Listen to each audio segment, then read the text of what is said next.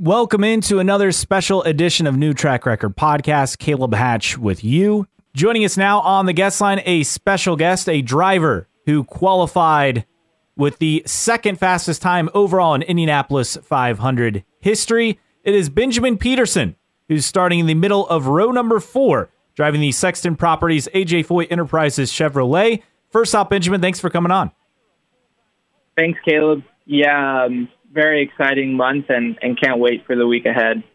So let's go back to last weekend, which was also very, very exciting. Your cars rolled off the truck very, very fast. And to do what you did, not just, I think, what people saw on the practice session on Sunday, but also to go back out there and qualify the car, challenge in the Fast 12.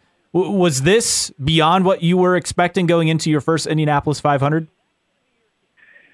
Yeah, I mean, like you said, we rolled off with really fast cars, and right after the GMR Grand Prix, when we started practice, it really showed, and we could tell we had a really good car. So it's kind of from that moment, it was more so confirmed that we had a good car, because I could see how well the car was prepared and how much effort had gone into it.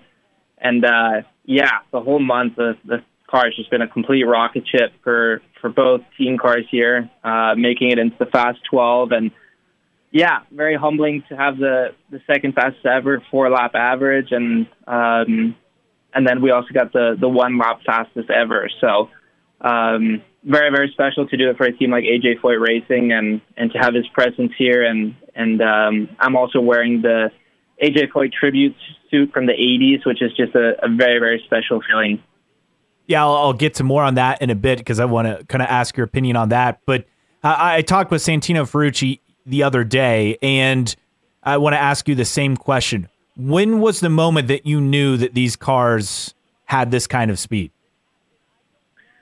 I would say from practice 1, that's kind of when it was confirmed, and especially when we started doing qual runs, Fast Friday, etc. It was just like, holy cow, these things are fast. And yeah, just pretty humbling to be a part of such a good team and having such a good car for my first ever time here, having out-qualified some of the top teams that possibly exist in IndyCar, the Penske's, the Andretti's, and yeah, the fact that we both made it into the Fast 12 is just very, very special.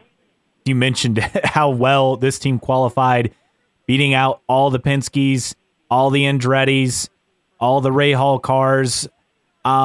This is really a testament, though, to your engineering department. And Michael Cannon coming in, a guy who had worked with your teammate Santino Ferrucci in the past at a different team. How much of a difference has he made in getting the maximum speed out of these cars over the last week or so?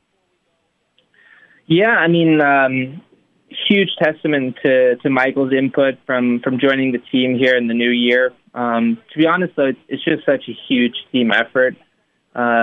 Obviously, Michael oversees both cars, and I have an engineer, and Santino has an engineer. So it's really a huge team effort. You know, you can have a very fast setup, but if the car isn't prepared to the full potential of a fast Indy 500 car, then, you know, the setup can only do so much, and vice versa. So you really need to have both things. So the mechanics did a fantastic job with preparation. And then, yeah, Michael, just from a engineering side, helping lead the other engineers to the right path. But to be honest, you know, everyone from the engineering side is just super, super bright, bringing up great ideas, definitely new ideas to Michael as well. And they deserve a lot of credit for the speed that we've had. So it's just a true team effort. You had a practice session earlier this week after qualifying. You were 8th fastest. How do you feel about your race car going into not only Carb Day on Friday, but obviously in Sunday's 107th running of the Indy 500? Yeah, I mean, the car is feeling really good. Practice yesterday was all race running, doing, you know, close to full stint, if not a little bit past it. And our speed is very strong. Our fall off is not bad at all. So just making minor adjustments, but we have a very good car, and ultimately just really looking forward to the big show on race day. So several things are going to be obviously unique and different on race day. Have you been warned about the aerial bombs going off to open the track and how much different turn 1 looks going in with a full grandstand compared to an empty one? Yeah, I mean, everything is a first for me being a rookie. So every day, every special event, Fast Friday, Carb Day coming up, it's my first time experiencing it. So everything is a first for me right now during the month of May, and just super excited to embrace the atmosphere and this whole race. As the fastest rookie, you got to take part in the Indiana Dairy Association Fastest Rookie Luncheon. Did you have the chance to milk a cow, and how did that go? Yeah, it's a great question. I did milk the cow. It was my first time ever doing it, and it was funny. I woke up this morning seeing on my calendar that I had to go to this luncheon, but I knew milking a cow would be a part of that, but I saw that the location was at the IMS Pavilion. So I was very confused with having to milk a cow like there. I had in my head that it would be at a farm. So I double-checked, and fair enough, when I got there was a cow at Indianapolis Motor Speedway. So I was just kind of starstruck with that. But, yeah, very cool experience. You grew up in Copenhagen and Denmark for your early years and then spent most of your childhood and teenage years in Seattle. So is this your first time really being around a cow? It's funny you say that. So, obviously, originally from Denmark, grew up in Seattle, now living in Indianapolis. I was talking to one of the main owners of the actual farm where the cows are producing the milk, and they have 3 different species of cow, species of cow there, and one of them originates from Denmark. So it was just a funny thing to put together, and he has a lot of cows from that certain breed of cow from Denmark. So that was funny. Were you able to request, your milk to be from that specific cow? No, just the milk preference, but not that specific cow. But yeah, just an amazing tradition. Are you a whole milk guy or a 2% guy? Growing up, I drank 2% my whole life. So that is my pick, but I definitely appreciate a good glass of whole milk. But just staying true to myself and what I've drank most of my life, that's why I picked 2%. So yeah, I know everyone has different choices, what they like, but that would be a dream come true to win the race and have that. So you mentioned earlier your special fire suit. But also, before that, let's talk about your car, because you have the iconic Coyote Red on the race car, plus you pair that in with an iconic fire suit. It's a tribute to your team owner, AJ Foyt. I mean, this is just a really cool entry in this year's race to have not one, but those 2 very specific tributes to a legend. Yeah, super, super special, and obviously to have the success that we've had this month and to be able to, like you said, drive the Coyote Red car and have the AJ Foyt tribute suit from the 80s is just amazing experience. And I think the fans are definitely find it very cool as well and have received a lot of support for that. So yeah, just a very special feeling and an amazing team to be a part of.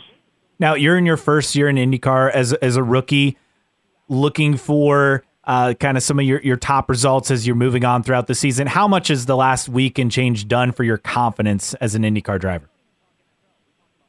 Yeah,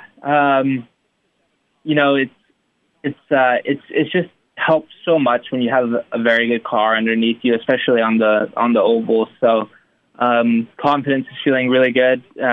Qualifying, arguably the biggest qualifying of my career, I was very calm, the calmest I've ever been for any oval qualifying, even in junior formula. So yeah, it just helps when you have a very good car underneath you, and but definitely a nice confidence boost for this whole month and the rest of the season. So you like to do a lot of outdoor sports, talking about stuff away from the track, golf, pickleball, soccer, and in particular skiing, mountain biking, snowmobiling, dirt biking. Have you been able to do any of that living now in Indianapolis, or at least get out during the winter? It's funny. Even here in the bus lot this year, we set up a pickleball court, and we have a tournament tomorrow night with a lot of the drivers. there's a money on the board, winner takes all, and it's just funny how that comes all the way to the paddock here for IndyCar racing. So yeah, loving all the extracurricular activities, and cool to be able to play pickleball in the bus slot here at Indianapolis Motor Speedway. Who is the driver to beat for that? Is there a favorite? It's teams of two. So it's, we've been playing last night all the way till like 11:30. We'll play tonight. I'm together with Kyle Kirkwood. I know Joseph Newgarden and Alex Palou are on a team. You got, who else is out there? You got Colton Herta and Scotty Mack on the team. So it's honestly pretty evenly paired. So it'll be a fun tournament. Is Newgarden as good as he is at pickleball as he claims to be at ping pong? Good question. I haven't played him in ping pong, but I beat him 11-1 in a singles game yesterday, so I think that was a pretty good victory. Not that we're competitive or anything or keeping track, but yeah, it's a good camaraderie. Yeah, you bring up a great point about IndyCar drivers. So they're very competitive, obviously, on the track. But it's not just on the track stuff. It's the off-track stuff. What is something off-track that you feel like you're just as competitive as you are in racing?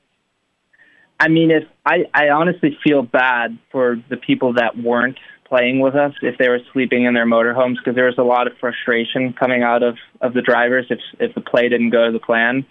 And it was like 11 at night, and it was just a lot of passion on the court. So everyone is very competitive, and it's very fun to be a part of. Driving for AJ Foyt, what's it been like, and is there a particular story or anecdote that he's told that's really stuck with you? Yeah, he shared a lot of stories. He's there super early in the morning every day, just like us, and there's too many to share, but he's definitely had some good insight as well, and yeah, it's just very, very special to have his presence here.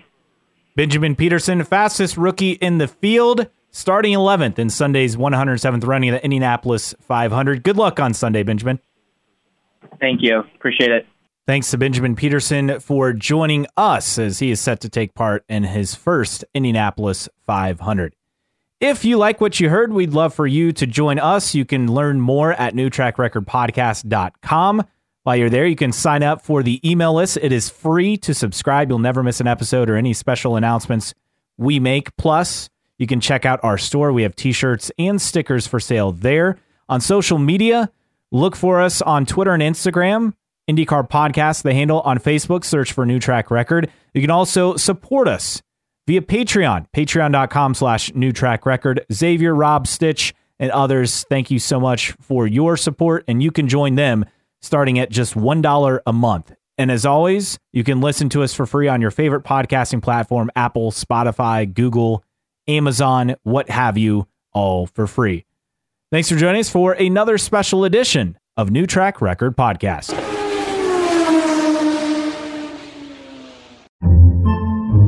Podcasts by Federated Media.